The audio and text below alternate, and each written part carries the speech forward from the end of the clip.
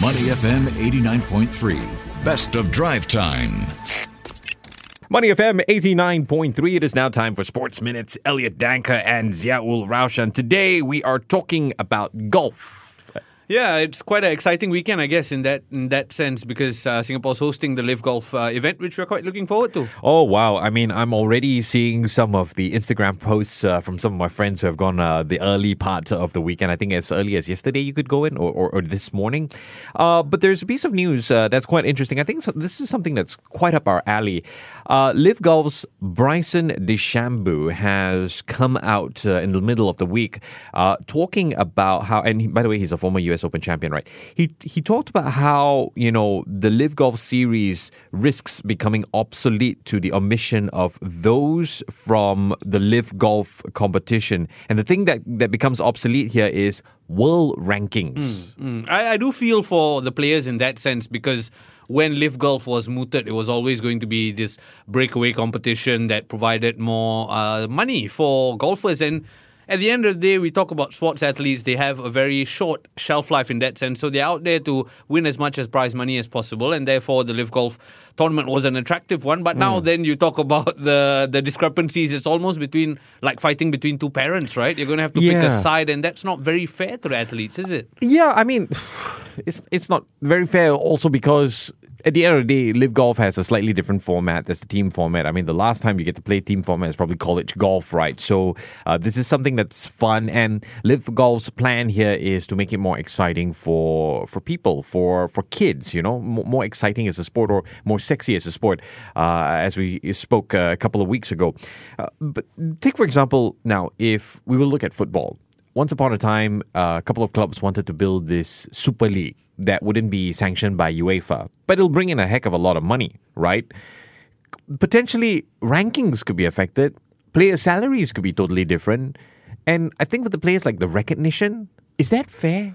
I think you bring up a fair point, because when the Super League was mooted, it was purely driven by money, right? Yeah. For the bigger clubs to make more money. But to your point, LIV Golf is a slightly different stratosphere where the game of golf, with all due respect, needs a bit of reinventing in that sense, right? Yeah. It needs a bit of to make it more attractive to the younger audiences. And I think LIV Golf plays its part in doing that. So it's a tad disappointing that now it's come into question in terms of player rankings and all. And to answer your question, it is unfair, because at the end of the day, the athlete is there to excel at the sport he or she plays in. So why are they then subjected to this politics, shall we call it, in terms of rankings, in terms of prize money, in terms of being able to participate in certain competitions or not? I think ultimately the craft should take center stage rather than these sort of baggage, shall we call it. I like how you put it now, this sort of baggage, because if you think about it, right, why should there's always a governing body, but why should that governing body, be the only one to determine how world rankings are sorted? Why can't within that governing body there's another department that decides on the world rankings, and then you choose to play, okay, do I play the PGA or do I play LIV Golf? I mean, that is your career path. Yeah, you would think so. You play LIV Golf, no ranking. So if I'm in an independent indie radio station in Singapore, I have no ranking. That's not very fair, is it? And you speak about perhaps an independent body coming in to do the rankings and stuff like that. That makes complete sense, because then they will be impartial, right? They won't have any vested interest in certain tournament formats or breakaway leagues. They will rather just base it on the craft. And I think I again go back to that example of being caught between two parents, right? Yeah. Sometimes when we're growing up, we're forced to choose a favorite and stuff like that. It's a difficult situation to be in, and I think it almost takes away that desire to push and excel at your sport, because you want to bring up the game of golf in terms of excitement. Is it really the old format that exciting? Not so much. Yeah. So you can understand the younger generation perhaps pushing for a new format, a fresher format. So it's not necessarily all just about chasing paychecks, right? It's about trying to serve a greater good for the sport. And something like LIV Golf deserves a bit of recognition in that sense for being a trailblazer. I agree with you. And I like that we're having these sort of discussions right now. Players like Bryson DeChambeau coming out to talk about this, because, I mean, even if you look at the world of tennis, they have done a lot to make it more sexy, to really amp the atmosphere up. Yet at the same time, there's a discrepancy between male and female where prize money is concerned. Some would argue that the females don't deserve the same prize money as the males because they only go up to 3 sets. Males go up to 5 sets, so physically more tiring, you deserve more money. Having said that, look at the stadiums. The female players are selling out the stadiums. The female players are probably bringing in more money sponsorship, more appeal sponsorship, and let's face it, they look great, when they play tennis. So they are bringing so much attention to the sport. How could they not get the same prize money? Exactly. I think it's a bit dated to just throw the argument about the 3 sets, 5 sets rule, right? There's more to being a sports athlete in this day and age in terms of viewing figures, in terms of sponsorship. So I think all that needs to be considered in terms of what an athlete serves, the purpose the athlete serves, and what they bring to the sport. When you talk about fairness in terms of their rankings or their prize monies, I think this is an evolving conversation. And one thing I have to say about LIV Golf, we talk about them being trailblazers, trying to change the sport almost, right? I have massive respect that players who are participating in this tournament are using their platform to fight the good fight. You know what I mean? To put these statements out there to force people to think about the fairness involved in the running of this sport. And I think it's important because the conversation has to start from within, because if you're from different factions, you're going to take different sides. But if you're a player who's essentially caught in the middle, you are the one who needs to push that agenda slightly more so that it serves a greater purpose. And I tell you what, LIV Golf does so much, especially on the diversity front. I mean, just look at our good friend Sue Ann Heng, who is a golf commentator for LIV Golf. She's female and she is respected, with the amount of knowledge and experience that she has as compared with her counterparts. You see that equality there, and that's something that I really don't like. You know what else? Fighting the diversity front, just take a look at their championship director, a female by the name of Vicky Jones. That's a big deal. In fact, we caught up with her earlier today, asked her a couple of questions. So here's what she has to say about the preparations for bringing LIV Golf here into Singapore. So we came on site for our first site visit with the team from LIV back in August of 2022.